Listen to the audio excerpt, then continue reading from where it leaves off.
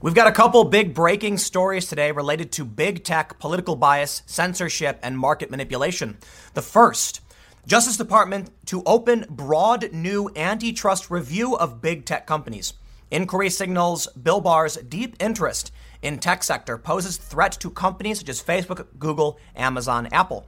The next big story we have, a Google engineer with a PhD has gone on record with Project Veritas explaining how he sees the political bias. He believes that the Google staff are wrong when they say they're not biased. They are.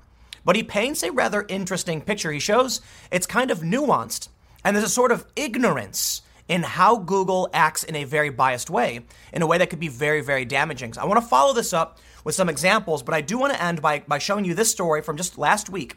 A Google expert to Senator Cruz, 15 million 2020 votes are at risk. This man, Dr. Robert Epstein, who is not a conservative, explains that Google is swaying votes. And this ties together with what Project Veritas has shown us in this interview. There's a sort of ignorant action taking place because these systems are being run by biased individuals who think they're not. So first, let's get started with probably the biggest breaking story. There's going to be an antitrust review of big tech. Now, this is not necessarily an investigation, but it could lead to one. So hold your horses, everybody. We're not quite there yet, but this, in my opinion, will absolutely lead to some action. And the reason I think so is they talk about they're doing the review to determine whether or not these big tech companies are stifling competition. And I can show you that, yes, they are. And I have a lot of examples to show you how they kind of work together to it's strange, right? Because it's almost ideological and market-based. These companies want to protect their business, but in the end, they kind of act together in ideological ways. That's rather creepy. So antitrust is greatly welcomed, at least as far as I'm concerned. Now, I don't know what the right thing to do is. I don't want to advocate for what they should or shouldn't do, but I do think we need to do something. Now, before we get started, head over to timcast.com/donate if you'd like to support my work. There's a PayPal option, a crypto option, a physical address, but you know the drill. YouTube has deranked independent political commentary, and I gotta stress, I am making a video right now explaining that Google is facing antitrust. I can't imagine they will appreciate this. That means if you like this video and think it's important, share it on social media to help spread the message. But first, let's start with the Wall Street Journal and go through what's happening. Big breaking story. They say the Justice Department is opening a broad antitrust review into whether dominant technology firms are unlawfully stifling competition, adding a new Washington threat for companies such as Facebook, Google, and Apple. The review is geared towards examining the practices of online platforms that dominate internet search, social media, and retail services, the department said, confirming the review shortly after the Wall Street Journal reported it. Now, I want to make sure we stress social media is in here. That may wrap up Twitter.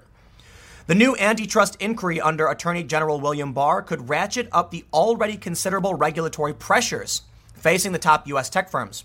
The review is designed to go above and beyond recent plans for scrutinizing the tech sector that were crafted by the department and the Federal Trade Commission.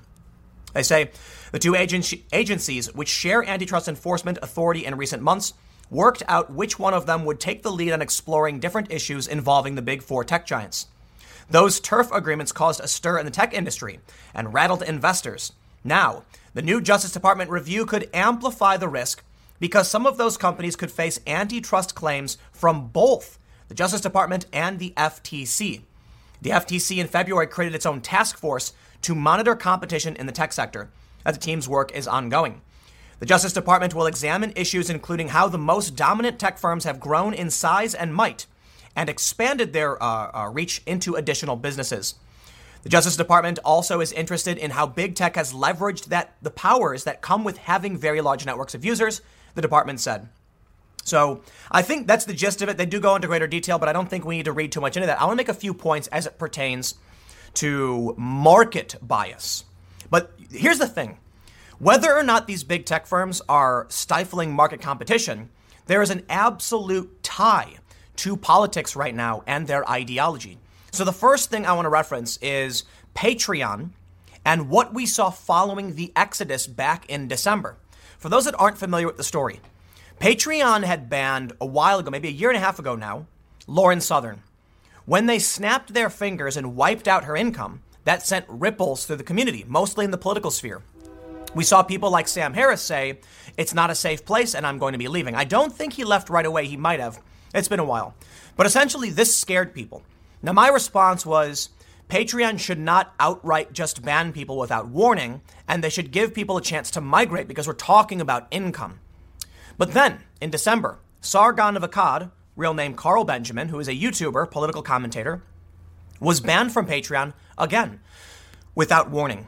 But this was a, fool me once, shame on you, fool me twice, shame on me moment. Many people said, I will not be fooled again, and fled the platform. Around this time, I also left. But here's what's interesting. Many of these creators then went to Subscribestar, which I currently use now. When everyone did, there was a lot of press. And then we saw something interesting. PayPal, Stripe, and other payment processors removed access. They canceled their partnership with Subscribestar. This was disconcerting because it looked like Silicon Valley was acting to protect its own interest, either to stifle market competition or for ideology. Now, of course, many people will say it's about the ideology. They'll say these companies were biased and were trying to stop conservative voices from being able to fund themselves. Although many of the people who fled weren't even conservative. There were some journalists and some, comedy channels. And there's my channel as well, which is, centrist, but I get it. They don't like me. They don't like Sargon. However, it was presented by a lawyer named Lior Lesser, who's a YouTuber law on YouTube, that there's potentially a monopolistic issue here in that why would PayPal suspend services to a rival company to Patreon? It may be that they're trying to stop another company from competing with service used by PayPal. So Patreon allows PayPal to, send money. And that means PayPal probably gets a percentage of that. By PayPal then suspending services to a rival company, that may have been a trust violation of some sort. So I want to make sure that's clear, that you can see there's an overlap between ideology and potential market violations. So now before we get into an example, I want to show you of both. I do want to go over what Project Veritas has now in this latest interview. Now, I believe they're framing it, I don't believe they're framing it as a whistleblower necessarily. I believe they're just saying that he's taking great risk going on the record and explaining what he sees. Veritas story reads, current senior Google engineer goes public on camera. Tech is dangerous, taking sides. He says, it's time to decide. Do we run the technology or does the technology run us? I really don't buy the idea that big tech is politically neutral. Are we going to just let the biggest tech companies decide who wins every election from now on? He says, I look at search and I look at Google News and I see what it's doing.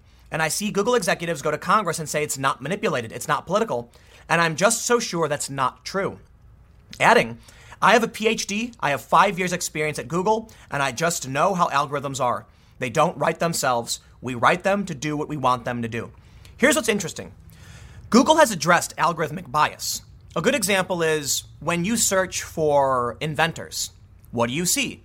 Well, right now, people believe that Google is manipulating the search for inventors. But the point is, if someone writes an algorithm saying, when you search for this, when you search for X, you will see Y, the person's bias is in that algorithm. It exists.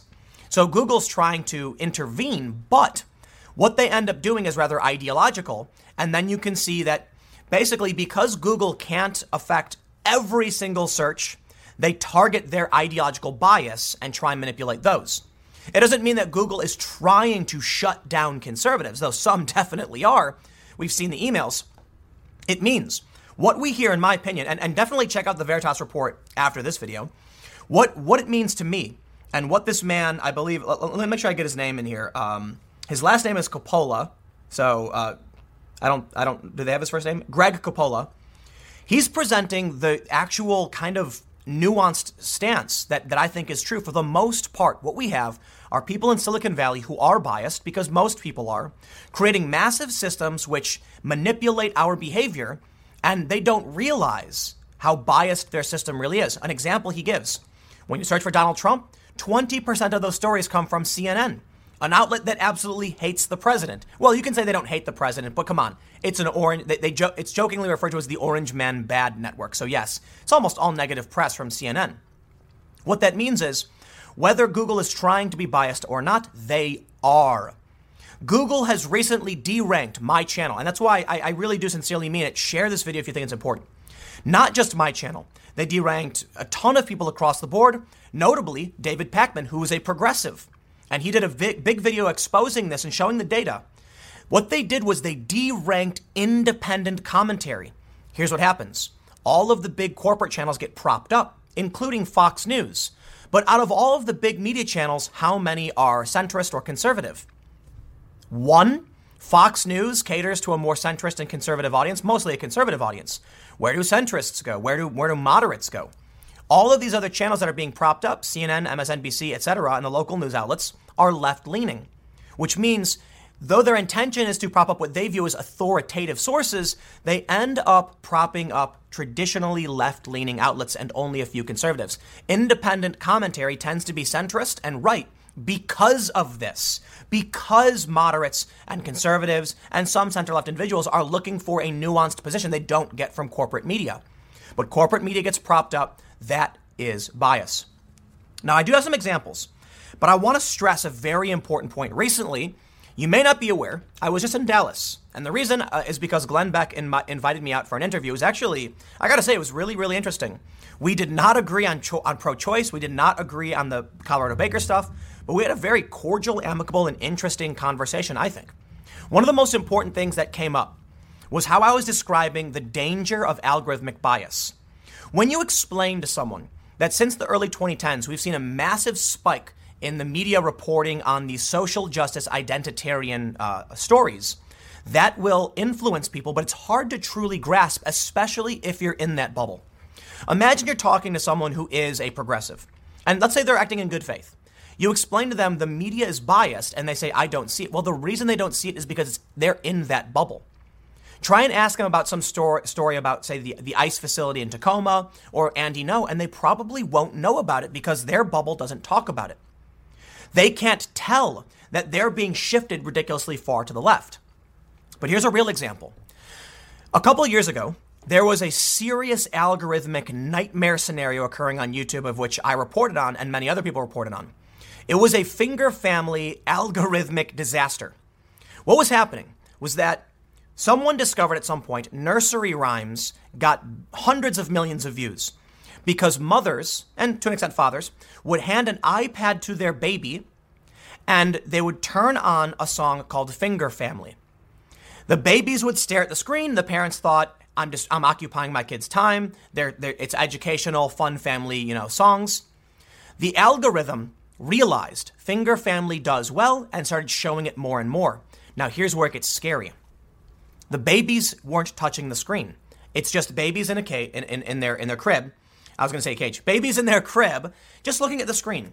After that video ended, YouTube would automatically play a similar video that fit the algorithm. This led to a wave of children's content that was mostly okay.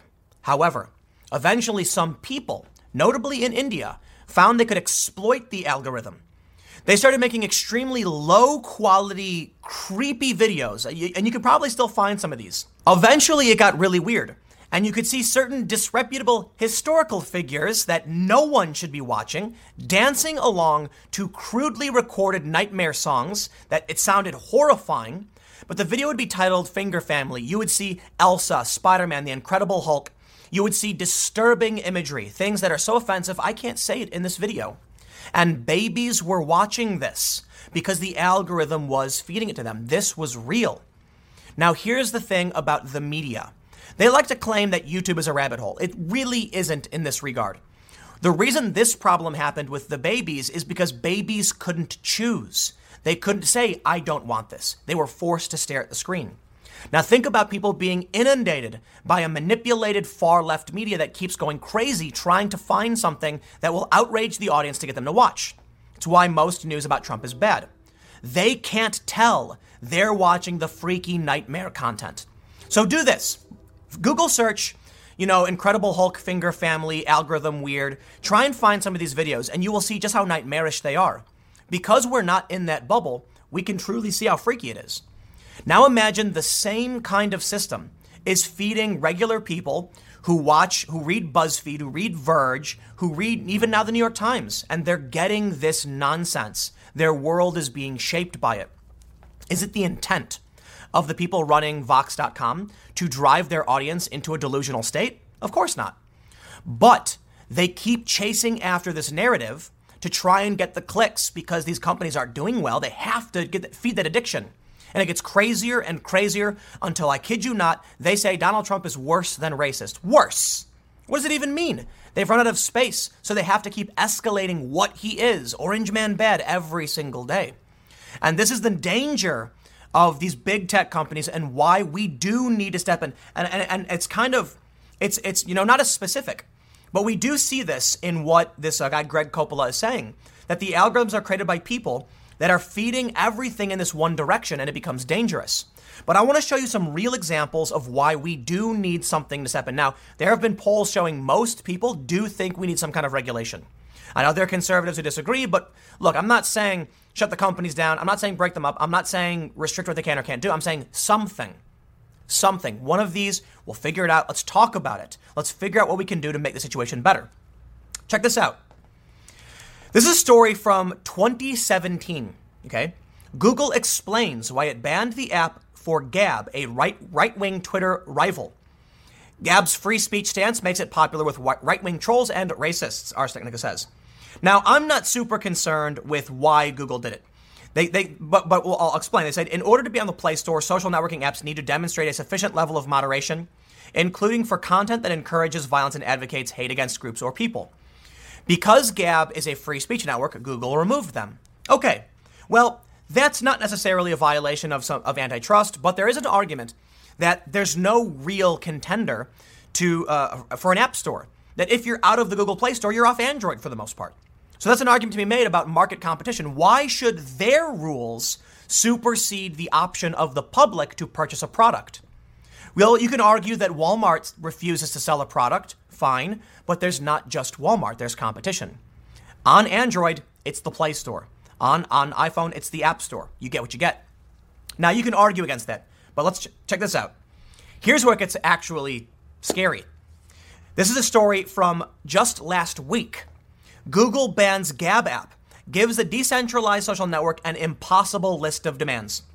Recently, Gab federated. What this means is they've overhauled their code to become part of an open source social environment. Anyone can create their own server, federate, and then using an app that grants you access to what's called the Fediverse, you can type in a domain and go to it. Long story short, it's essentially a browser for social media. You download the browser app, the Fediverse app, whichever one you want to use, type in the domain you want to go to, and you will see that social network. This allows you to follow people across different social networks. It's quite brilliant. Open source. Here's the thing. There's a multitude of apps that act like a browser and grant you access to these networks. One of them was Gab. The Gab app in this instance contains no content. None. You can go onto it and you can type in whatever server you want, just like any browser will let you do. Google banned it. Google removed, or I should say, from this story at least, they told it they had to remove it. And my understanding is now it has been banned, even though it was #1 trending. They said you had 7 days. But here's the thing. The Gab app didn't have content on it. It's quite literally impossible for them to moderate this content. Why then would the Play Store remove only this app, which I assure you, basically identical to many other Fediverse apps, just a browser? In fact, I believe the open source code was identical to other apps that were not removed. This is removing someone from the market for no real reason. And Google has the power to do that. Here we can see it's something personal. Whatever the reason is, they're saying the app was in violated of user-generated content, but the app had no content on it. Interesting then. What we can see here is an absolute bias. It has to be personal or political. It wasn't professional. The app didn't break any rules. They still threaten them anyway. And then we have the last story I want to go over, where I really want to stress the importance of some kind of action. I'm not going to read through this, but I do recommend you follow up and actually watch what the guy has to say. And I got to say, Ted Cruz has done a really great job addressing this. I also want to give respect to Elizabeth Warren, get a bipartisan thing here. She's presented proposals for dealing with big tech. It needs to be done. Anybody who's on board with this, you have my respect. I don't care for tribe. Okay, Elizabeth Warren is worthy of criticism, so is Ted Cruz. But if they're going to tackle this issue correctly, then you have my respect. Elizabeth Warren has talked about breaking up big tech. Well, we're looking at antitrust right now. Much respect for her for bringing up the issue. I don't know if it's the right thing to do, but it needs to be addressed based on this story alone. I can show you all the other examples, but this story alone. And Dr. Robert Epstein, an expert, testified that 15 million votes can be swung due to the bias of Google. And he believes at minimum 2.4 million votes were swung because of Google in 2016. Whether or not you think there's a mischievous man up top at Google laughing and trying to take over the world is besides the point. I don't think that's true. You can, if you want, fine. I do think there are biased employees that act, to be, politically, to gain advantage for their political side. But in the end, what I think is happening is more like what Greg says. These algorithms are being built by people with a bias. It's a bias then against conservatives because they think conservatives are outside their bubble. They can't see it. And they don't realize how bad it is. When you're outside the bubble, you can watch it happen. But these people they're stuck in their own world and they don't see it. I have a poll, I'm working on a story, a big one, that shows liberals primarily get their news from liberal sources. That means if liberal sources don't see this because they're all getting news from themselves, they have no idea they are trapped in a bubble. Those of us outside the bubble can see it plain as day. The rules are biased against conservatives, specifically. The misgendering policy. I'm not saying I agree or disagree. I'm saying it straight up. If conservatives don't agree with that worldview, you're biased against them. Now think about what happens. Twitter says you can't misgender someone. That's a line in the sand. That means from this point forward, policy and public discourse developed on Twitter will never oppose the idea of misgendering. But there are certainly 60 to 70 million people in this country who think that's wrong and think the misgendering policy is strange. Why should Twitter dictate that? The employees at Twitter are biased, think they're doing the right thing, and thus they're shaping the future of discourse in this country in a negative way. They shouldn't have that right. It should be up to the people to talk to each other and figure out what makes the most sense, not one big tech giant. And I'm talking about Google in this regard. Twitter isn't as big a player as Google is. But then think about how Google employees determine what is or isn't fake news. In fact, the story on censorship, in my understanding, came from Gizmodo, a left-wing outlet, where they said Facebook employees were biased against conservative sources and removed them. It's here. And because these people on the left aren't outside their own bubble, they're in it, they can't see it. Fortunately, this man, Dr. Robert Epstein, is not a conservative, and he said, I believe he was asked if he supported he opposed the president. He says that's an understatement. But the fact is, it's real, and to those of us who are outside the bubble, we can see it. So to finalize this video, the antitrust probe is coming. It's here. It's been announced. And I believe it will likely lead to an investigation, a full-on investigation. We'll see what happens. I mean, they're essentially in an investigation now, but I think what the review is, they're going to look at surface-level stories. They're going to try and see if there's grounds for a full-on investigation. The investigation will probably look into the company's internal practices. We may even see communications to determine if they're acting in anti-competitive ways or if they have a political bias. And that's going to be really important. I want to stress on a final thought as well. The interview from Veritas is very straightforward. This is not a grand expose, in my opinion. We're not seeing someone leak documents that prove the world is ending, but it's substantial and probably, in my opinion, the most important thing Veritas has done on the issue. Now, they've shown us internal documents, James O'Keefe. This is an interview with a current on-the-record employee of 5 years with a PhD saying, here's how the system works and here's why it's biased. This should be the biggest bit of evidence anyone can use. It's not an anecdote, right? Well, you could argue it is, essentially. But here's the thing.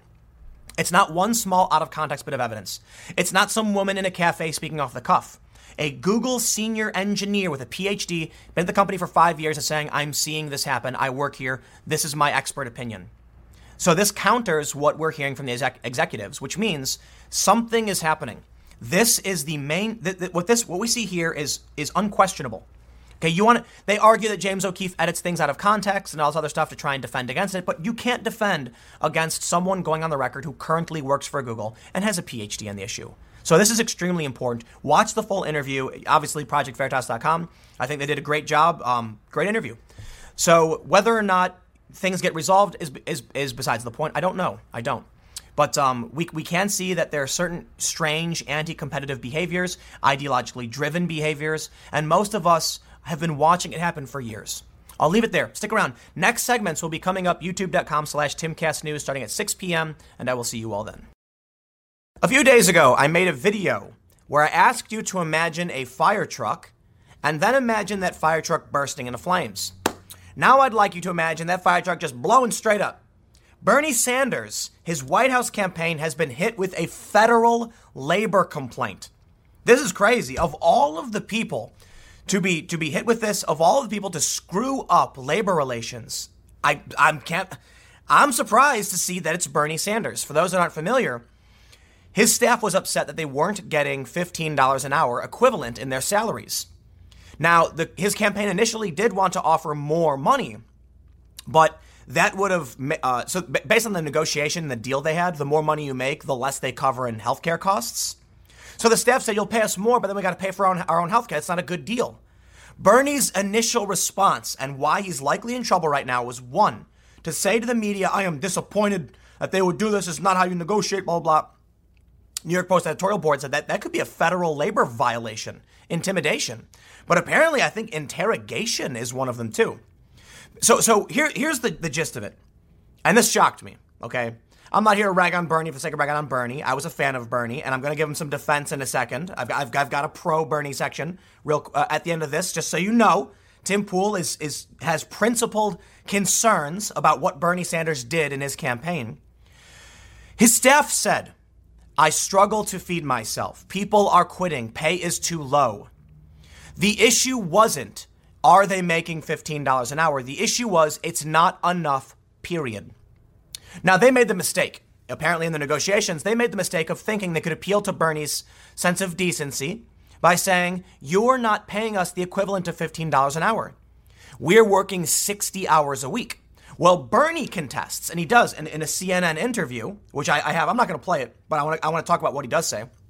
He contends they're getting $17 an hour, is what he says. Right, they're getting $17 an hour based on a 40-hour work week, but they're working 60. The issue isn't that they're not getting paid the equivalent of an hourly wage. It's that they can't feed themselves on the amount of money you're giving them, period. So I do say they negotiated improperly. I would have pushed back and said, Bernie, I don't care how much you pay us per hour for your PR stunt or whatever for the press. We need more money for food, period. Bernie's response, work less hours. I kid you not. Listen, if somebody's working 60 hours to get the job done and you say, stop at 40, you're telling them to increase their work speed by 50%. And you're saying, I don't care that you can't feed yourself. The problem, so and this is the point I made before. If somebody is saying, I'm not making enough money to feed myself, and you say, here's an extra day, work faster, what are you telling them basically? Go work at McDonald's or Starbucks to make up the money you're not getting from me? So Bernie, you're letting me down, but let's read the complaint. And trust me when I say there's a lot to the Bernie story, and I definitely want to give him some defense because the media attacks are always very crooked. This is from Bloomberg Law. Sanders' White House campaign hit with federal labor complaint. They say Sanders' 2020 presidential campaign has been hit with an unfair labor practice complaint, alleging illegal employee interrogation and retaliation against staffers. The July 19 complaint to the National Labor Relations Board filed by an unnamed individual in Indiana was posted to the agency's website late July 22nd. It comes as tense negotiations between the Sanders campaign and the union representing staffers recently boiled over publicly. The Washington Post reported July 23 that union organizers for the campaign had won a pay raise and reached a compromise to reduce the hours of some workers. So that's good news for his staff. And it's essentially what I wanted to highlight in this. Bernie Sanders on CNN says they reached an agreement. So long as it includes a pay increase, fine, good. But I will stress, cutting hours means, sure, they're getting paid more, but they're going to be doing the same work, but they've got to do it faster, which can mean more stress. But let's see why they're complaining. They say, a copy of the charge has not yet been made public, but the agency's July 22nd docket lists 5 potential violations of the National Labor Relations Act. The charge also alleges that the campaign unlawfully discharged an employee, modified a labor contract, and engaged in illegal discipline. Charges to the NLRB can be filed by any person and don't have to come from a campaign staffer or someone directly affected by the alleged labor law violations, according to the board's website. The NLRB has yet to make a determination about whether there is any merit to these allegations. I want to mention something. I've worked for several nonprofits, and I want to stress I've actually filed 2 NLRB complaints, and I won both of them. Technically, I won both. It's complicated. I can't get into the full details, but let me just say, political campaigning, dirty business. Dirty, dirty business. I want to say it. I can't say it. I signed paperwork, but let me just say, and this is 13 years ago. This is a long time ago. I understand the process a bit, and I just think campaigns can be dirty. Let's read on. News of potential labor unrest within the Sanders campaign has emboldened critics of the union-aligned lawmaker. Sanders has made worker rights a key part of this platform in the race for the Democratic White House nomination. A representative for the United Food and Commercial Workers, the union representing staffers, declined to comment. Campaign officials did not offer a comment in response to Bloomberg Law's inquiries. The charge filing will initiate a preliminary investigation by the Labor Board's Indianapolis office to determine if there is merit to the allegations. The board's lawyers will then decide whether to move the case forward or dismiss it. In my experience, they move forward quickly. They tend to, because they do side with labor. Sanders' campaign staff in March became the first to unionize in a presidential race when workers voted to join the UFCW. The union inked a contract with campaign officials 2 months later. Sanders, an independent who caucuses with Democrats in the Senate, is scheduled to appear this evening at a union rally. Well, that was the other day. So basically, that's the gist of the dispute. I want to stress the complaint filed against him seems to be outside of the union dispute over pay. Bernie already dropped the ball, but credit where it's due. If he's getting them more money, fine. If they're happy, fine. Bernie put himself in a situation where he needs to represent the workers. So I recognize, as a sane individual, Bernie might not be wrong. The union may be in the wrong, right? But Bernie is a man of the union. Bernie says he's going to do this, that, and this. And he put himself in a position where if he doesn't get the labor union what they want, he looks like a hypocrite. Welcome to business, Bernie Sanders.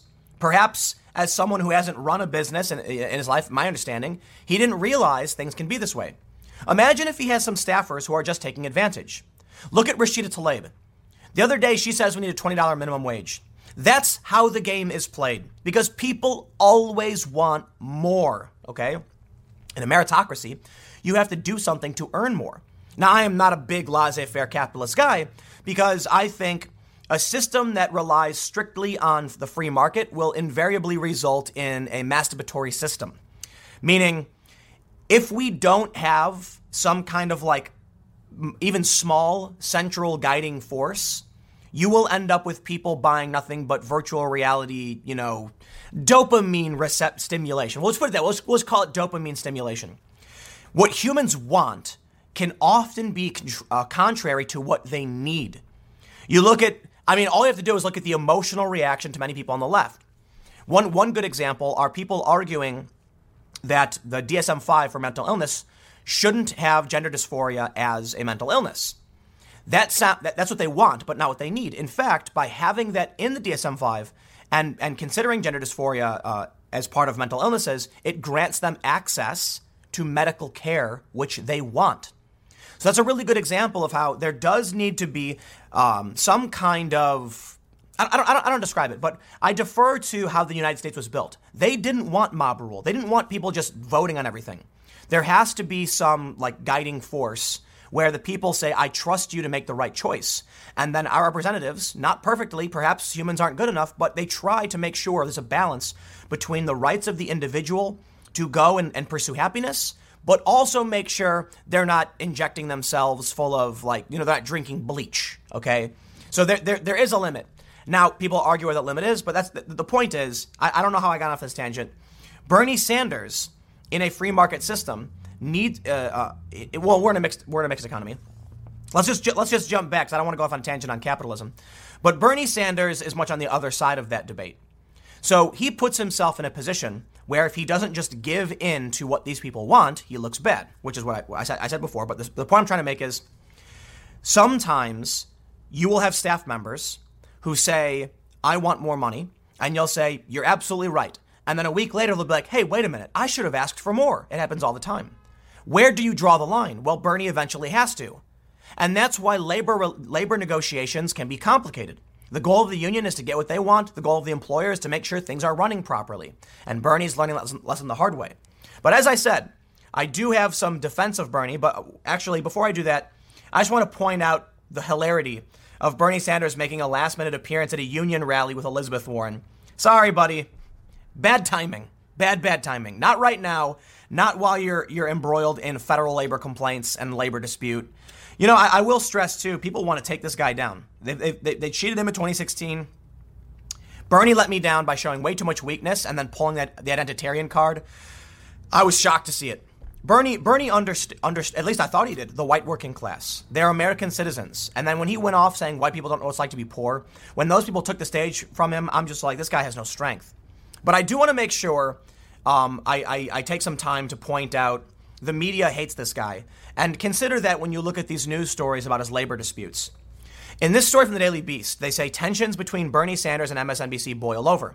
They're specifically referring to a segment where this woman, I don't know who she is, she said Bernie makes his skin crawl. This was MSNBC analyst Mimi Rocha, a former assistant U.S. attorney from the Southern District of New York, a contributor to the Daily Beast, launched a personal critique of Sanders. This is not a critique of Sanders, saying Bernie Sanders makes my skin crawl. She went on to say, I can't identify for you exactly what it is, but I see him as sort of this not pro-women candidate. So having the two of them there, like, I don't understand young women who support him, and I'm hoping having him next to her will help highlight that. That is not a critique. That is an outright attack on Bernie Sanders that literally means nothing. And I'll tell you one thing. I get extremely angered by appeals to emotion. If you want to make me angry, try pulling something like this. Saying Bernie makes your skin crawl does nothing to sway me, okay? In fact, it insults and offends me. Bernie Sanders has his faults, and I can point those out critically. But to do a TV segment where you're like, oh, he hates women. Oh, shut up. Bernie's not a pro-woman candidate. Bernie is such a social justice guy. He's his whole life. This is absolutely ridiculous. And I, it's the same thing they do to Trump. Trump, for me, actually does give me, like, I don't know how to describe it, but probably that's a similar feeling. But I'm an adult. I don't base my policy decisions off of Donald Trump, and I'm not shocked that people like what he does. I totally get it. I don't like his attitude. I don't like some of Bernie's attitude, but I do like Bernie's attitude a bit more than Trump, except he's a little too weak. The point is, these appeals to emotion are dirty, underhanded tactics to trigger emotions in people without an argument. And that's what she's doing, in my opinion. When I was really annoyed when I saw the segment. And you got to understand, look, I have my criticisms of Bernie, but I will absolutely defend him when the media, when the fake news smears him and tries playing these BS games. I don't care who you are. I don't care for Bernie. I don't care for Trump. The fake news disgusts me. It disgusts me, okay? And no, I'm not trying to appeal to emotion. I'm saying, quite literally, there's no morals. These people don't have morals, okay? It is unethical. It is by any means necessary. And they want to destroy Bernie Sanders. And he doesn't get it. And this is why I'm not going to be supporting him, okay, anymore. That's why I'm more for Tulsi. I get it. I don't think Tulsi's perfect, but she's a better option from... Tulsi's such a weird character because I think she's great, but for some reason, like, the mainstream left hates her. Fine, whatever. Bernie Sanders and Tulsi are pretty similar, but Tulsi's maintained her principles, and she's defended speech, and she hasn't played these stupid games that Bernie has. But I will stress, man, that what I like talking about, what I like calling out, this media bias. Bernie Sanders deserves to be criticized for his labor dispute. Bernie Sanders deserves to be criticized for what he says. To go on TV and go, oh, he's not a pro-woman candidate, and he makes my skin crawl. Oh, man, I detest the media. I absolutely do. But, it's not just MSNBC. It's just people do this. There's going to be a bunch of people who watch this, and they're going to be like, she's right. Elizabeth Warren is better. Oh man, they do not like this guy. Anyway, I mean, I'll leave it there. It is what it is. Bernie, you're gonna get lit on fire by the media. Don't expect me to pull my punches, when you've got a labor dispute and you're like the king of labor and championing labor. Okay, it's gonna get highlighted. I'm gonna try and present the nuance in the situation, and I will push back against emotional appeals from the mainstream media to smear you. But in the end, man, let me stress the final point too, as it pertains to the labor complaints. They want to take him out. In the sense that they want to get him out of the presidential race. They didn't like this guy in 2016. They don't like him now. And we don't know who filed this complaint. But his own staff in Slack messages are complaining. It's not a conspiracy. Bernie dropped the ball on this one, and he deserves to be criticized for it. Stick around. Next segment will be coming up at 1 p.m. on this channel, and I will see you all then. From the Daily Mail, Ilhan Omar hit with ethics complaint over report questioning whether she committed tax fraud and married her brother to skirt immigration law. But the biggest, most important bit of information here is that there is at least circumstantial evidence Ilhan Omar committed perjury. We can throw all the brother marriage stuff aside. The bigger issue here is whether or not social media posts are real. Ilhan Omar, according to the story, signed paperwork, I believe, saying that she hadn't seen her husband, Ahmed Elmi, since 2011, had no contact with him. However, they purport a photo on Instagram from 2015 shows them together. Now, the reason I say purport is because the content has all been deleted. But I believe that it's likely real. I don't think anyone made a fake photo of Ilhan Omar. It's just not there anymore. I believe, I'm not an investigator, I'm not law enforcement, but it sounds like there should be enough here for some kind of investigation. I want to add, all of the conversation about Ilhan Omar marrying her brother has made this hard to actually investigate. And I always warn people to you've got to hold things back and take things one step at a time. And I'll give you like an analogy. I always find it funny when there's like some TV show, right? And let's say like a monster appears and it's like a horror movie and they'll call the police and be like, there's a vampire in my house. Yeah, like that would never work. What you need to say is someone broke into my house. Then they'll come and investigate. And they'll find out it's actually really crazy, right? The point I'm trying to make is, while there may be evidence to suggest she married her brother to skirt immigration laws, sure, we don't need to go there yet. What we have here is actual circumstantial evidence she may have committed perjury. Start from there, and if that's all you get, well, that's at least that is palatable to any sane, rational person. What ends up happening is you get a lot of people who dig into conspiracies. They may find something real, but it sounds nuts, so no one listens. But let's read the story and see exactly what's going on. This is from Judicial Watch. I believe Tom Fitton is his name. I could be getting it wrong. Before we get started, head over to timcast.com/donate if you'd like to support my work. There's a PayPal option, a crypto option, a physical address, but of course you get the drill. Share this video if you think it's important because YouTube deranks independent commentary. That means if you think what I'm talking about matters and you like what I do, share it to help spread the word. Daily Mail reports Judicial Watch, a conservative activist group, filed an ethics complaint against Representative Ilhan Omar for accusations that she married her brother to commit immigration fraud, among other crimes. Now, I do want to stress, I believe the report actually calls them, they call themselves a nonpartisan group, but conservative, I think, may make sense. I always try to be wary about how people try and frame other people as a means to try and create a division. It says a new report following a 3-year investigation alleged that Omar married her biological brother, Ahmed Nur Said Elmi, in 2009 to benefit in some fraudulent way from the marriage. Now, for those that are not familiar, the general theory is that it's like 10 years for a sibling to get a visa. It's like 3 for a husband.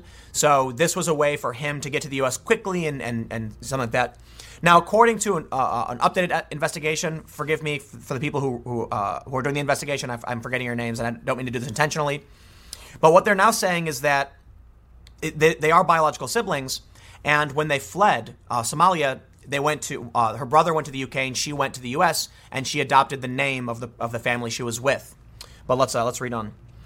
They say Omar is a Somali American immigrant who fled Africa for the US with her family when she was a young girl. She became a naturalized U.S. citizen when she was 17. The report alleges that her second husband, Elmi, who she supposedly married when she was still married to her first husband, is actually her brother. Now, there's really important considerations here. You're going to see the left say she married her brother is a ridiculous smear. And it does sound ridiculous. It absolutely does. And that's why I warn, don't start there. We do have a few things that have to be brought up, because this is true. This is from the Star Tribune, a liberal paper. They said, and I'm going to try and just paraphrase, and then we'll go through the report. She was living with her cultural husband. I believe they weren't legally married when she married. Actually, let me try and just paraphrase this much more simply. At some point, all three, her ex and her now current husband and her ex-husband, they all shared the same address. So maybe it's just a paperwork thing. Fine. The interesting thing, though, is that she was culturally married to one guy and legally married to another. The whole thing sounds suspect. Why not legally marry the guy you actually had kids with? But more importantly are the social media posts. So let's jump down. They say the evidence is overwhelming. Rep. Omar may have violated the law and House rules. Judicial Watch President Tom Fitton wrote in a letter to the Office of Congressional Ethics Chairman David Skaggs. The House of Representatives must urgently investigate and resolve the serious allegations of wrongdoing by Rep. Omar. We encourage Americans to share their views on Rep. Omar's apparent misconduct with their congressman. Now, let's jump down, and I want to get to the most important part, which is the perjury part. They say Omar married Elmi in 2009, before she had divorced her first husband. The report reveals that Elmi is actually her biological brother. I don't know if it doesn't actually reveal that. The two divorced in 2017, but Omar claimed she had not seen him since June 2011. However, take a look at this photo. Photo evidence, however, suggests Omar may have perjured herself by signing a document claiming she had not seen Elmi. Instagram evidence shows them in an image together in 2015. Apparently, they deleted the social media.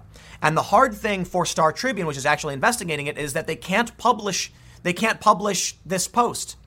Someone could have taken an old photo and put it next to a new post. It's hard to know. Now, with these claims and this complaint, perhaps they could subpoena Instagram and see if any of that data still exists, which I would believe likely does. Okay, it's actually quite hard to delete things, but if they migrate servers, if they change data, data providers or data centers, then perhaps. Let's read on. In the document, the now Minnesota representative claimed she had not had contact with Elmi after June 2011 and did not know where to find him.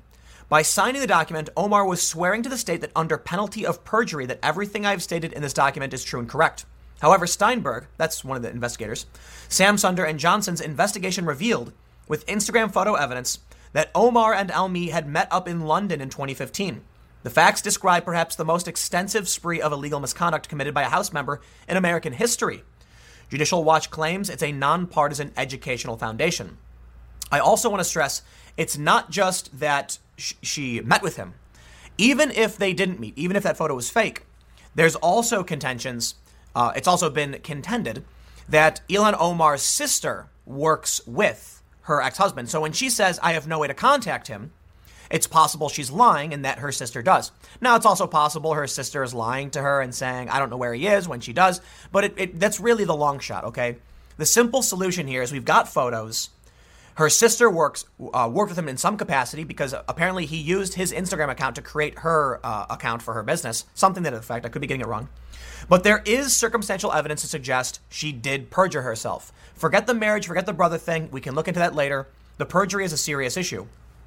They say, while speaking with reporters last week, Trump briefly talked about the report on Omar, which brought more attention to the alleged crimes and the fact the progressive representative likely married her brother. But this was in response to a question. Trump didn't bring it up, and he even said, I know nothing about it.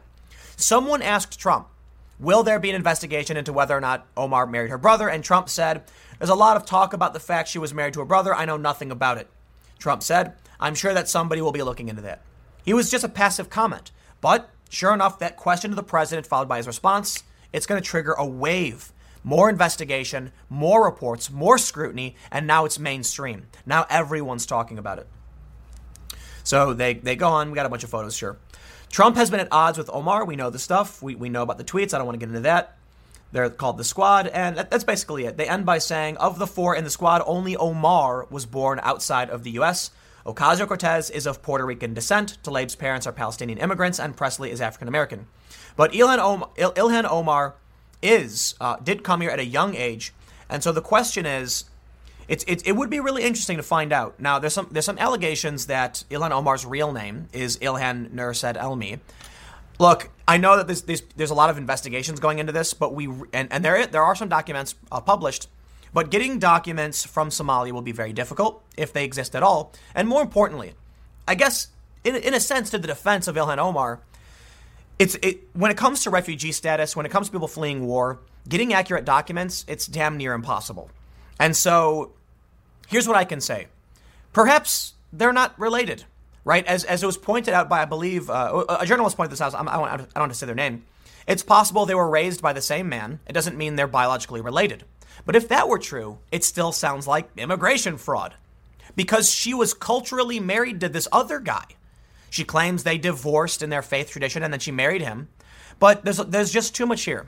There's too much here, I think, for us to act like it's nothing. It may be overblown. It may be blown out of proportion on the right wing side, but it does seem like perjury is feasible and warrant. How do you investigate perjury? Like, at what point do you say there's enough here? To me, I think there is. But I'm curious because we see this all the time with politicians, corrupt behavior, and we're always wondering why nothing ever gets done. Okay, listen. I don't care for the partisanship. Hillary Clinton deleted public record. Period. We know she did. Why is there no charge? Why is that? To fine her $50, please. Okay? Why is it that when these people break the law, there's never an investigation?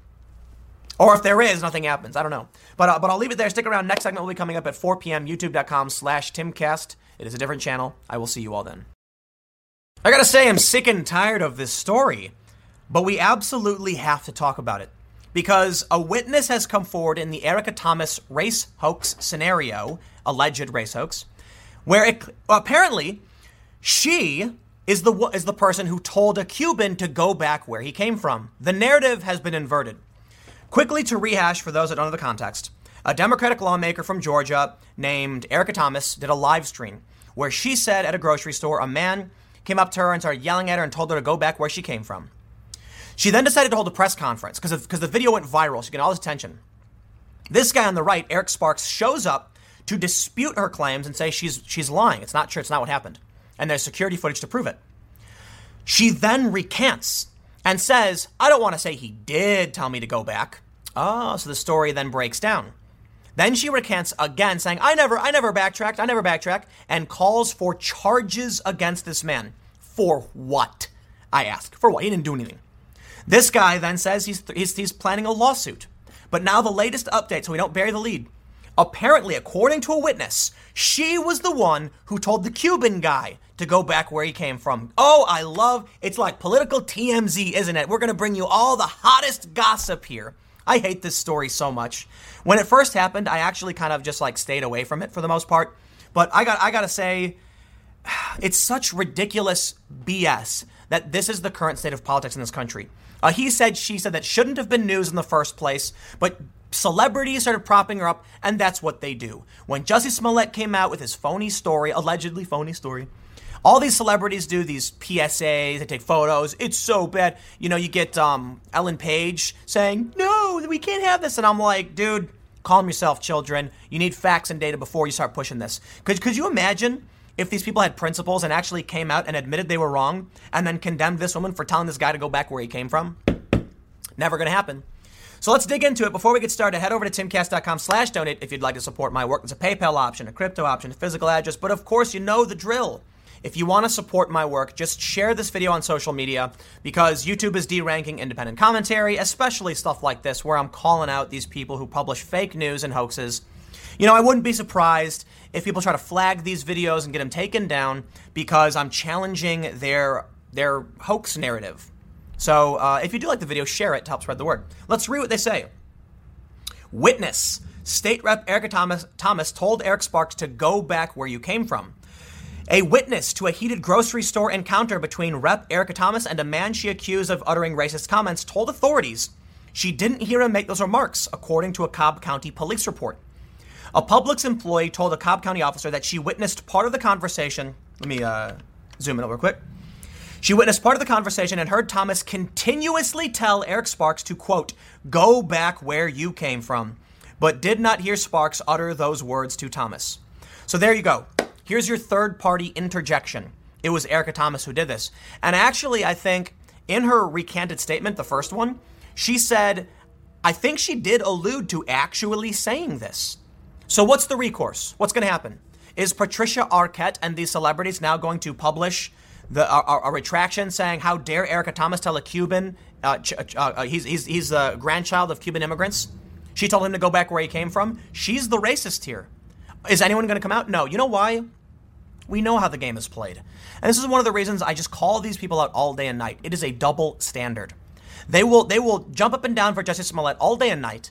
But where were they when it came out? It was nonsense. Now, some people did come out, and they have my respect. I'm not saying everybody. There's a lot of people on the left who are like, this guy screwed us bad. Like, how dare he? Making the problem worse. Props to those people. But there was like a photo from the set of The Big Bang Theory. Like, where were they? Okay, let's read on. They say in a tearful video, Thomas accused Sparks of using that phrase, which echoes a tweet by Donald Trump that sparked a national uproar.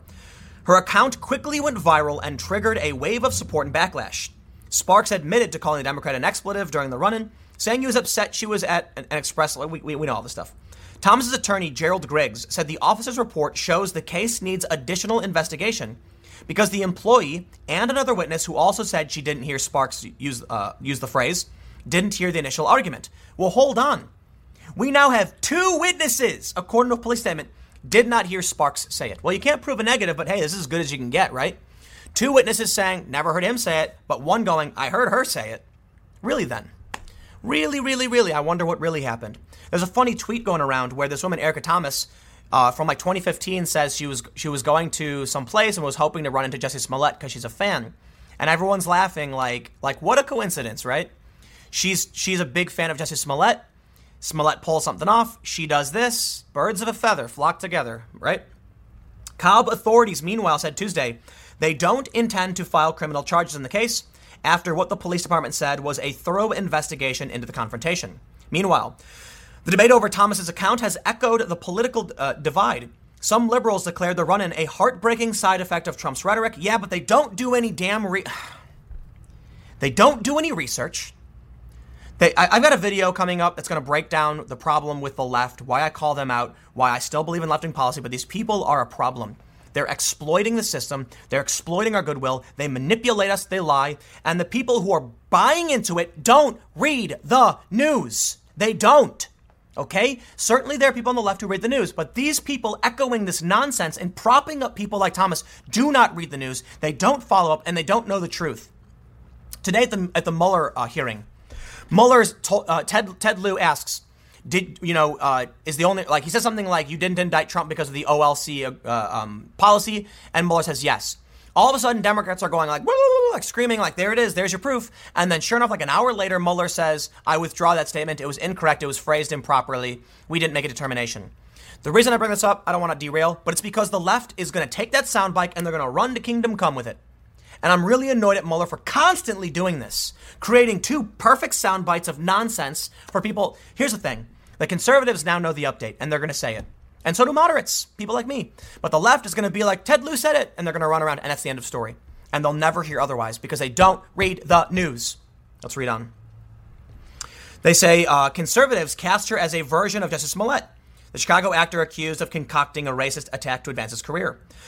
They say the report offers new details about a dispute that started Friday evening with Thomas. A vice chairwoman of the House Democratic Caucus posted a Facebook video accusing Sparks of berating her for flouting a 10 or fewer items. And look, I can be critical of this guy too. Who cares, man? She had 5 or 10 items extra in the line?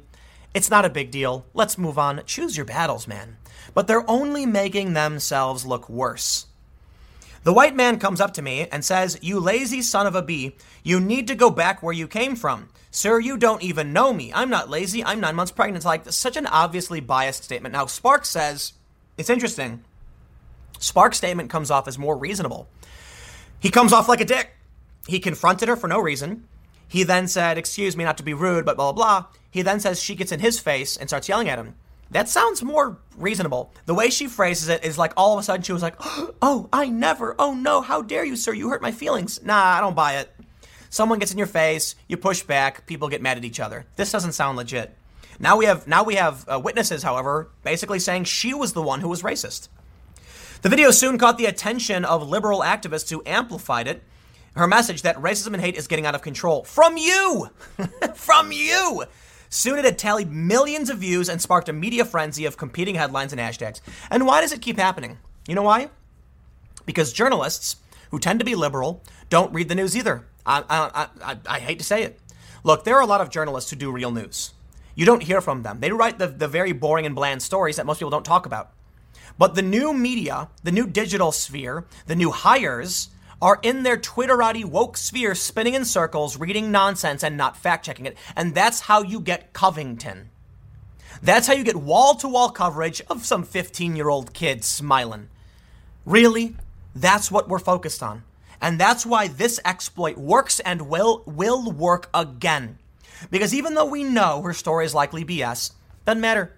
People are going to keep pushing it. Even though we've got witnesses now, doesn't matter. These people are not going to read the news. They'll never know the truth. They say, later it came under scrutiny. So here's the recanting, I guess. He called her a selfish little whatever. He was quoted as saying, I did say that. That's all I said after and walked out of Publix. Her words stating on Twitter and her video stating I told her she needs to go back where she came from are untrue.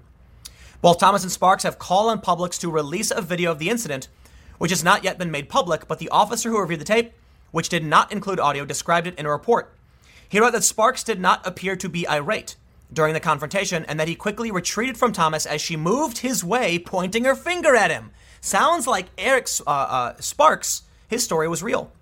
When she moved towards Sparks a second time, a Publix staffer waved for him to leave, and Thomas turned to her daughter and paid for her items, he wrote. The dispute lasted about 45 seconds. The Publix employee, a customer service manager, told police that after Sparks accosted Thomas, he began to leave, but Miss Thomas kept running her mouth as she approached him, Sparks said, responding by repeatedly calling Thomas ignorant. We get to the point. I don't want to rehash the entirety of the old story. In a statement on Tuesday, Sparks said he wasn't surprised that Cobb authorities decided not to file charges, and he blasted media coverage of the incident. Everyone that knows me knows that I'm anti-hate, anti-bigot, and anti-racism, he said. Sadly, too much of the media isn't fact-checking items, or they are just taking the word of a politician when they do a live Facebook or Twitter post. Exactly. So you get it. Eric, you get it. And it's funny because Sparks is an anti-Trump dude. But hey, man, this is what the media does, and we see it. Stick around. I got a couple more segments coming up, and I will see you shortly. The left can't meme. They can't. I don't know why. I have some theories. I think it may have to do with the fact that if you're someone who's online and engaging and reading, you will be well informed. And there are a lot of people on the left who are reading the same fake news, like Covington, for instance, and believing all of this. If you're not informed, you don't really understand the nuances of the culture or how to participate.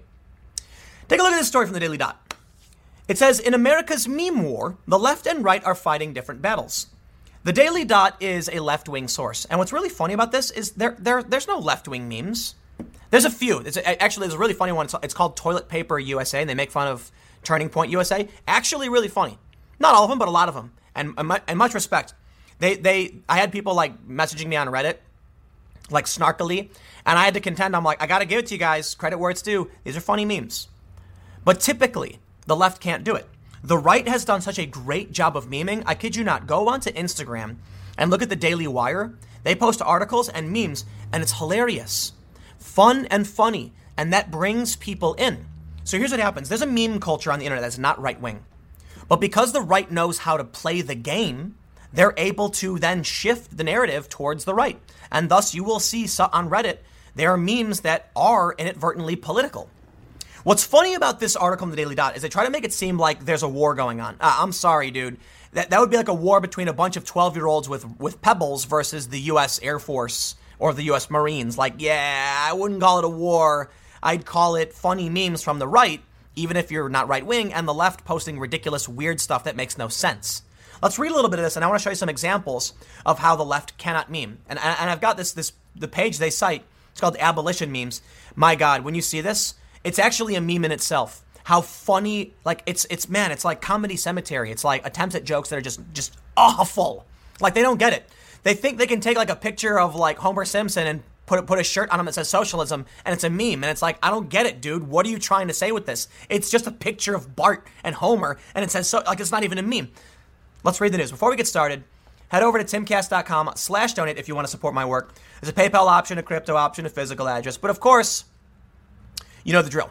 Share this video if you like it. YouTube deranks my content, so I rely on word of mouth. But let's read. They say, if you're on Instagram before HBO's, let's zoom in real quick. Before HBO's Game of Thrones ended, you surely saw hundreds of images starring Daenerys Targaryen, Queen of Dragons. But one resonated particularly well with the American right. It features two separate images of Daenerys. In the top picture, she's surrounded by her happily worshipful people with the caption reading, promising socialism. In the bottom image, it shows one of her dragons breathing fires down on King's Landing, screaming residents flee from the flames. The caption reads, implementing socialism. On Instagram, the accompanying description includes hashtags like socialism sucks, big government sucks, capitalism cures, and has 32,000 likes. Here's the image. I know those on the podcast, you can't see it, but it's funny. It's funny whether, no matter what your political leanings are. It's funny because promising socialism, you have all of the brown people worshiping the white woman, and then you have a dragon burning their city down. It's a different part from the show, so it's different people. But it's funny because Daenerys promised all these great things and then executed a ton of people. That's the joke. And that's what we've seen historically. Let's talk about left-wing memes, though. They said the meme was created by Turning Point USA, an organization aimed at getting young people to promote Trumpian conservatism. It's been one of the organization's best-performing memes. The thing went everywhere, says a TP USA spokesman. Let's move on, though. Some of this cutting commentary appears in the comment section. They talk about, they talk about the right. They say, Papa Kropotkin is a leftist Instagram account run by two late high school age students in northern UK. The duo follows right-wing accounts and posts their opposing views in the comments. They've come to believe the intention of right-wing meme pages is to rile people up. That is the way they increase the levels of hatred that exist. What a mind-numbingly ignorant view of the world. They're trying to make everyone hate everyone. You're a child. No, quite literally, they're children. They're in high school. What Talking Point USA is trying to do is, for one, they're trying to get people to laugh. That's the core of why someone makes a meme. And it's why people would have it's why the right is winning. Because young people who want to make a joke and be in on the fun will post the joke. And it really is, that's it. It's just, it's funny. But then you get people who like playing, so they try and figure out more ways to do this and mock socialism because it is funny. That's the intention. And then for conservative groups, it's to either promote content to make money for their business, like they want to share a story, or it's for the ideological advantage of recruiting people.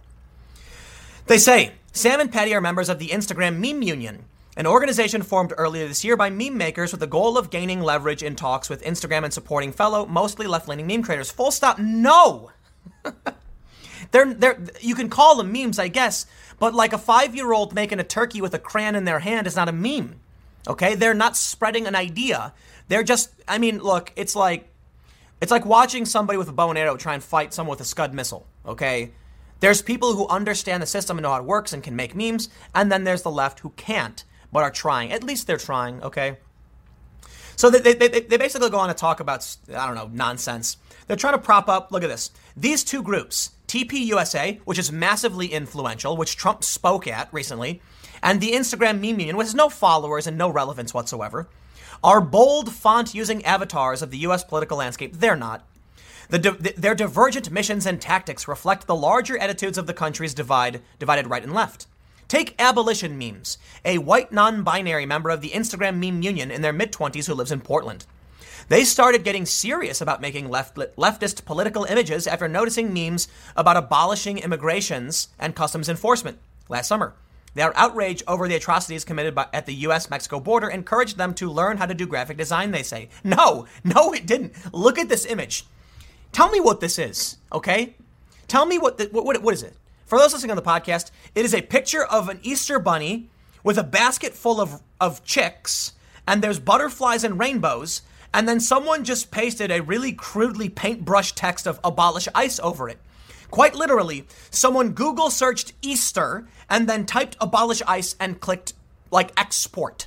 If they even did, they probably used paintbrush and put save as. This is not a meme.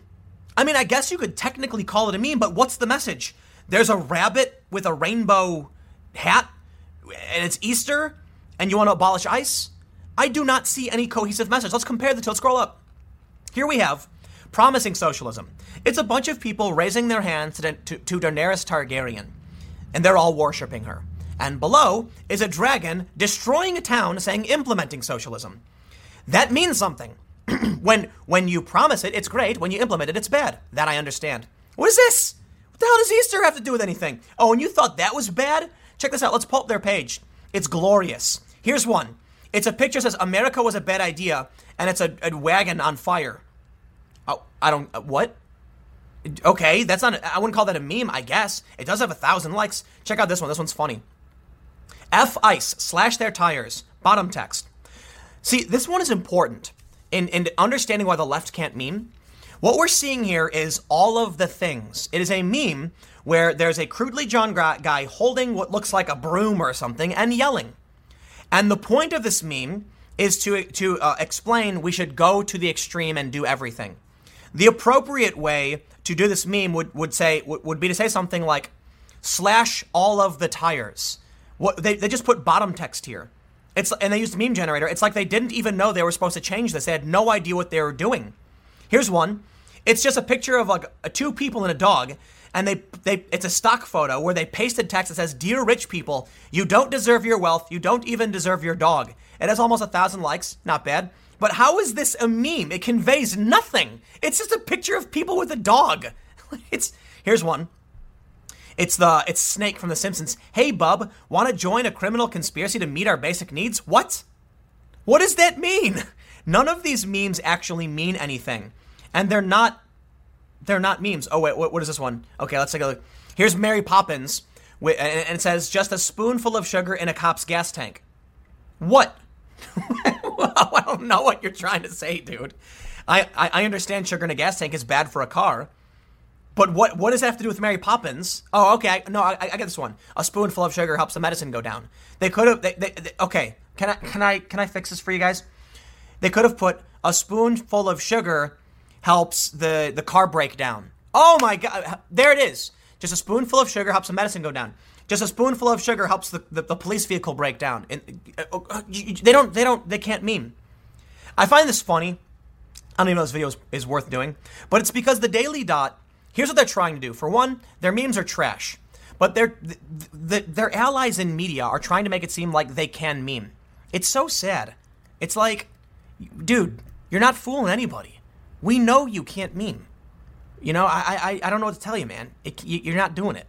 These are so awful, man. You can just it's actually cringe, like really funny actually.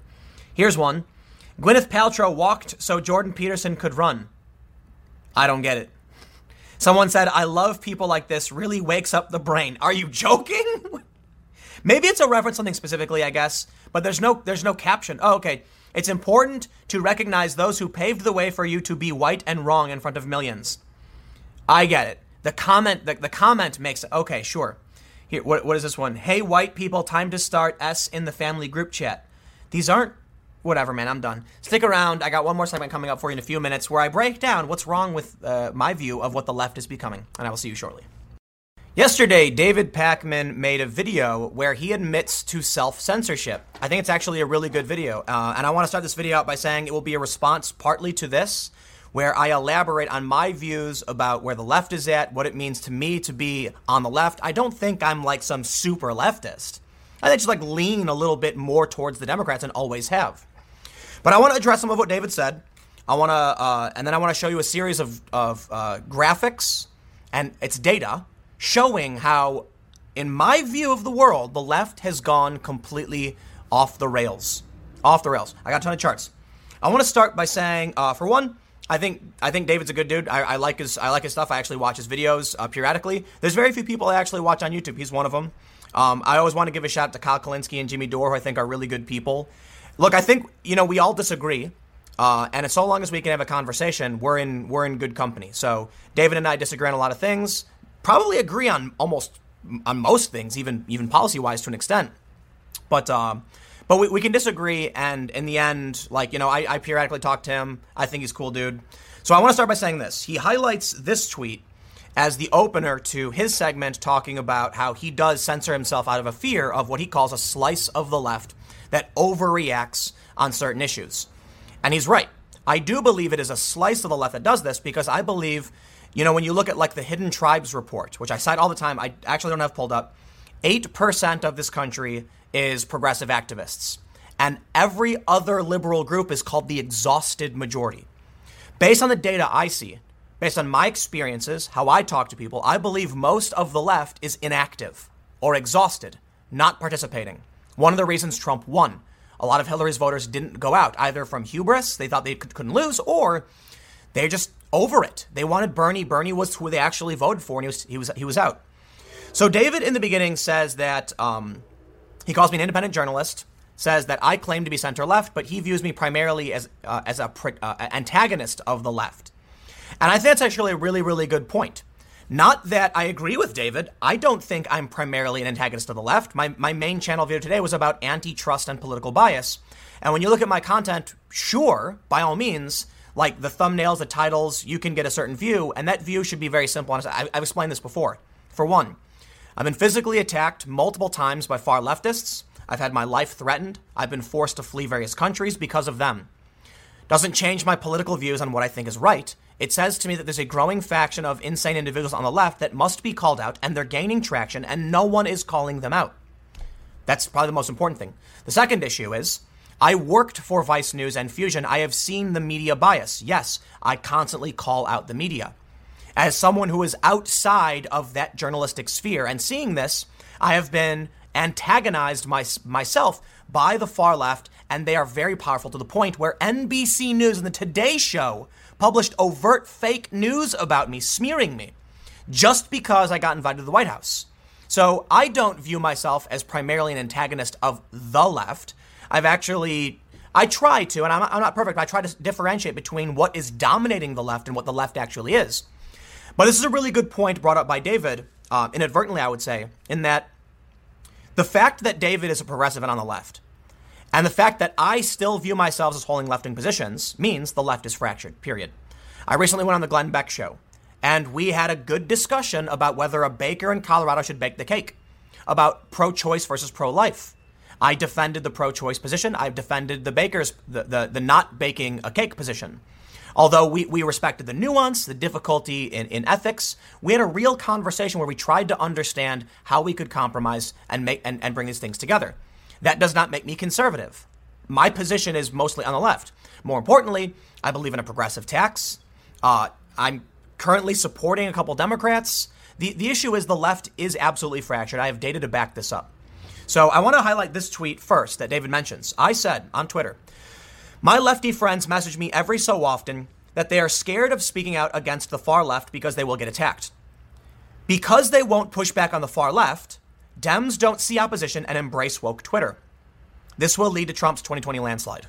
Admittedly, a bit hyperbolic, but I will point out, too, there's supposed to be a comma there. And so it's like David saw it as because they won't push back on the far left, Dems don't see opposition and embrace woke Twitter. What I'm trying to say here is my friends from Chicago, and I try to avoid exposing who they are. It's really funny. People are like, Tim, if you have left-wing friends, why don't you ever post videos about them? Because they're terrified. I'm not exaggerating. I have no problem speaking out all day. And what happens? I get called an antagonist. I get called right-wing. I get smeared all day and night. I get death threats. At one point, someone posted pictures of my mom simply for calling out bad actors on the left. And I see the problem getting worse. I call it out. But let's move on. The point of this tweet is that I talk to my friends about immigration.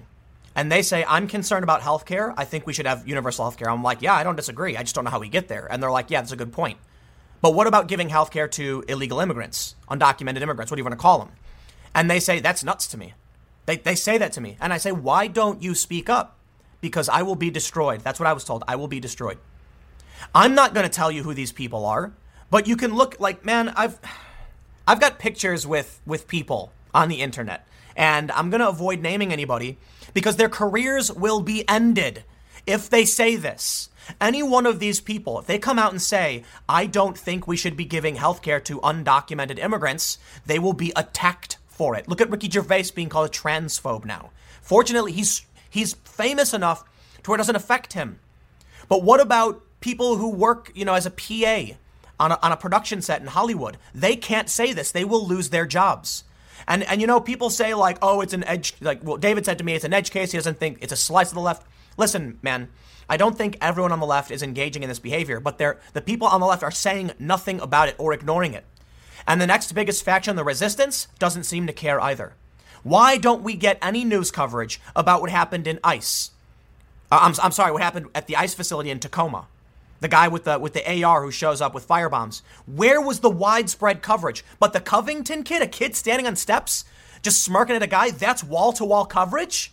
You got to tell me this is, look, man, that is affecting national discourse to an extreme degree. What this says to me is the Democrats in the debate stage are pushing this rhetoric, okay, because they see it online and they don't see moderate left-wing individuals challenging it. And because the moderate left are out of the game for whatever reason, out of fear or just being exhausted, there's very few people that are now in the middle, used to be on the left, that are defending this. I can look to people who look at the walk away campaign. People who have just said, screw it, I'm out, and they go Trump. I won't do that. I won't. I'll still stick up for what I think is the right thing to do, regardless of if I'm being attacked by these people. Why do I look like Tulsi Gabbard? Primary issue anti-war, totally support it. Okay, she's called for the defense of free speech. She called out the big tech companies. She's talked about things that matter to me, and she is a major in the National Guard. She seems presidential, and she seems like the right choice. Disagree with a lot of her with some of her domestic policy, but not to an extreme degree, just a little bit. I think in the end she's a great choice, and so is Andrew Yang. But that makes me not on the left. They call Tulsi and Yang the alt-right.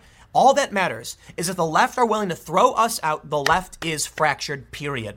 Because I'm certainly not a conservative. I am pro-choice, pro-progressive tax.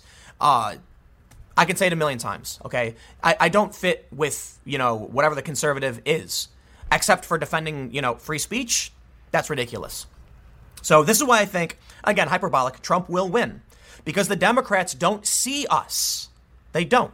They see the woke insanity on Twitter. I kid you not. Look at this story. Why did Trump make the OK sign while talking about AOC? This is the Rolling Stone. Heaven help me.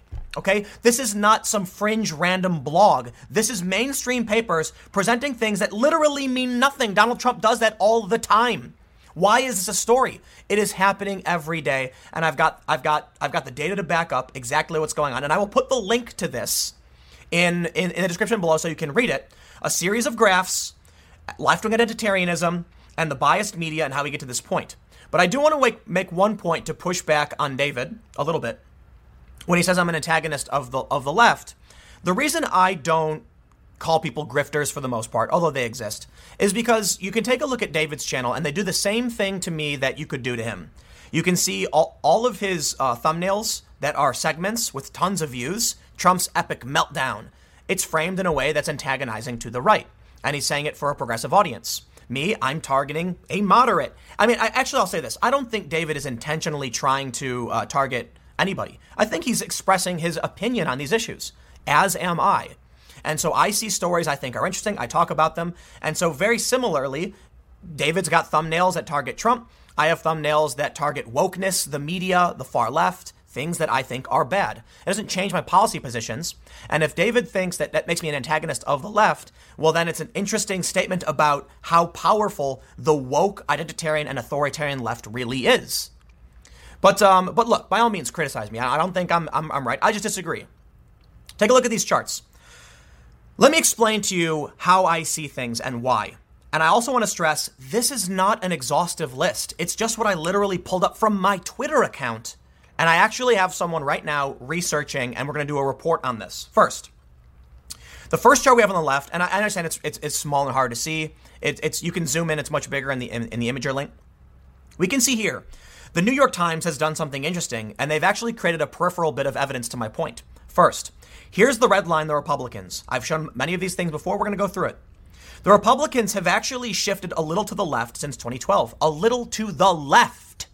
The left.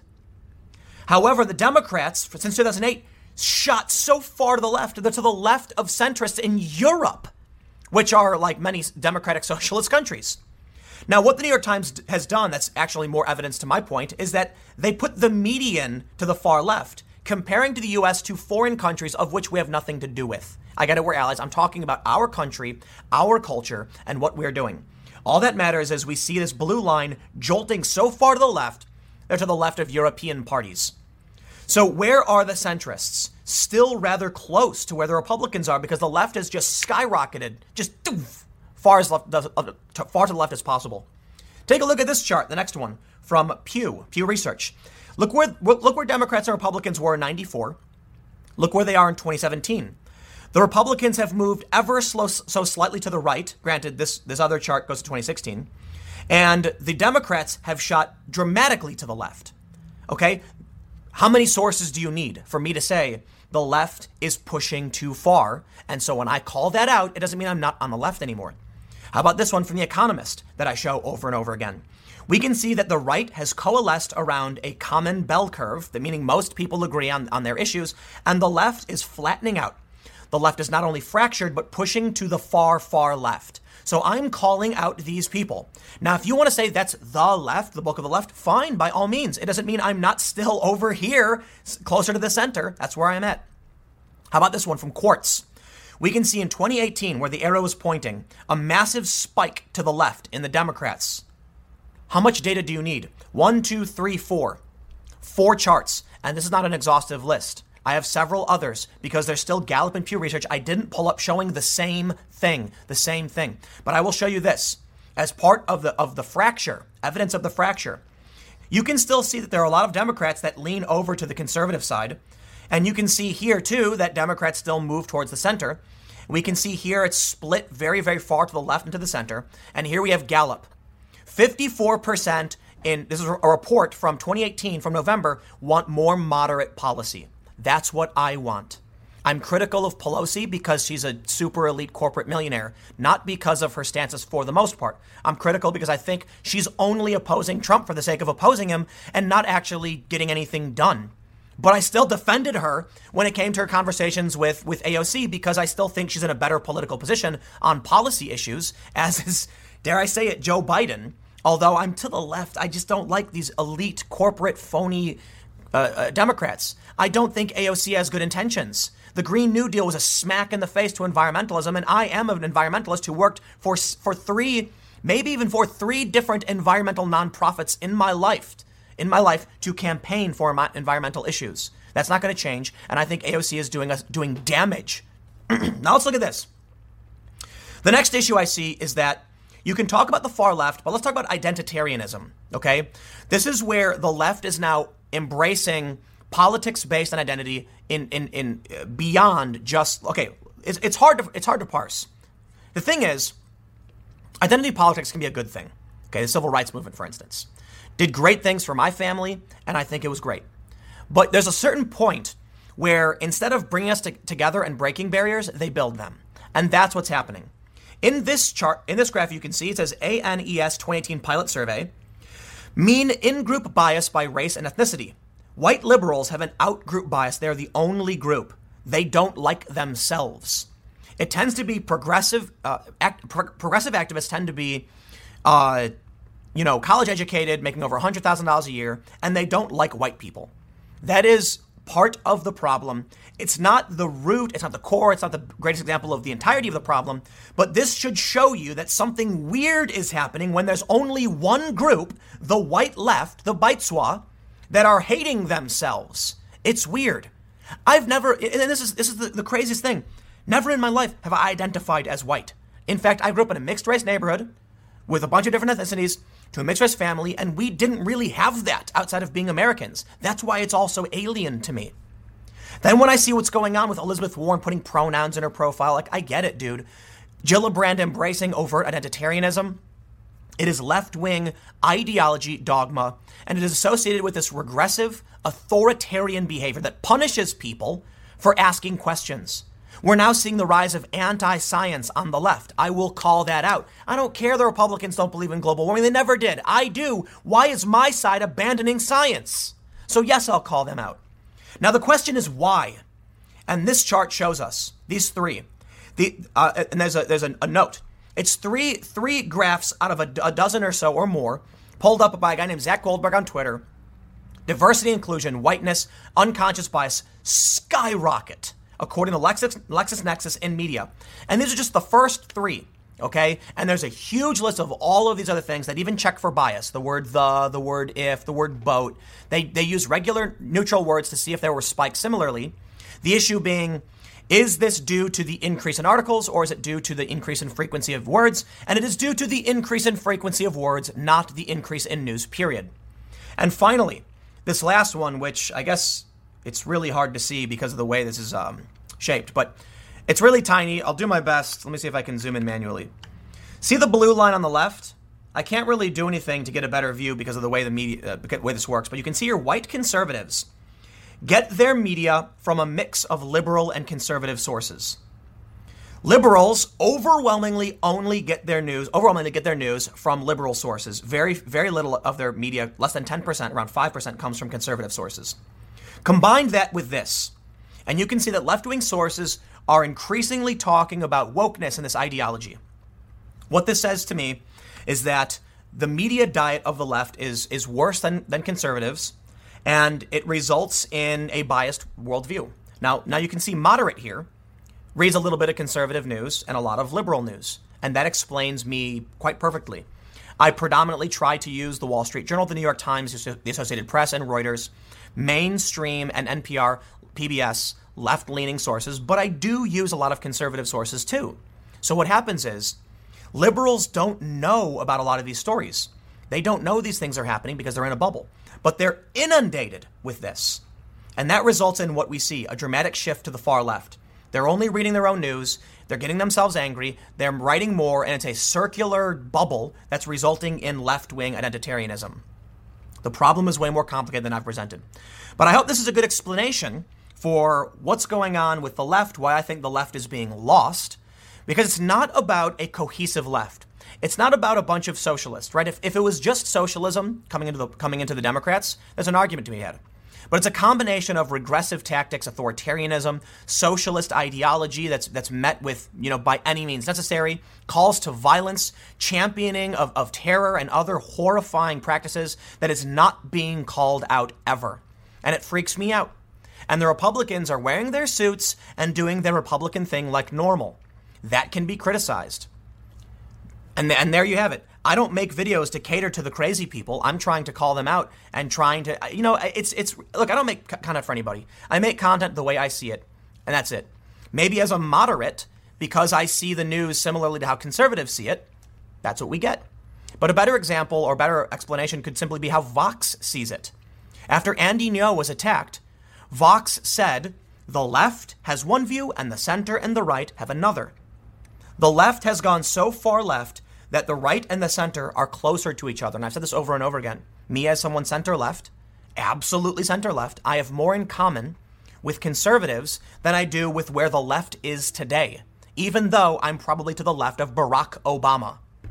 So what do I do when I say we need someone who is like Obama but a little bit better? Bad foreign policy. We don't get it. There's literally, look at the gap between the Democrats and the Republicans. I'll tell you this. Most Americans, while we are seeing a big shift to the left here, there's going to be a lot of Americans confused. And that's who I talk to. And that was the point of that tweet. Trump will win because I'm being told by my friends who are lifelong Democrats they're not going to vote this time or they're going to vote independent. It's not an exaggeration. It's anecdotal. They're just my friends. Like, who are you voting for? And they're like, these people freak me out. What do you think's going to happen? I don't know. But anyway, thanks for hanging out. The next segment will be tomorrow at 10 a.m. Podcast every day, 6:30 p.m. And I will see you all tomorrow.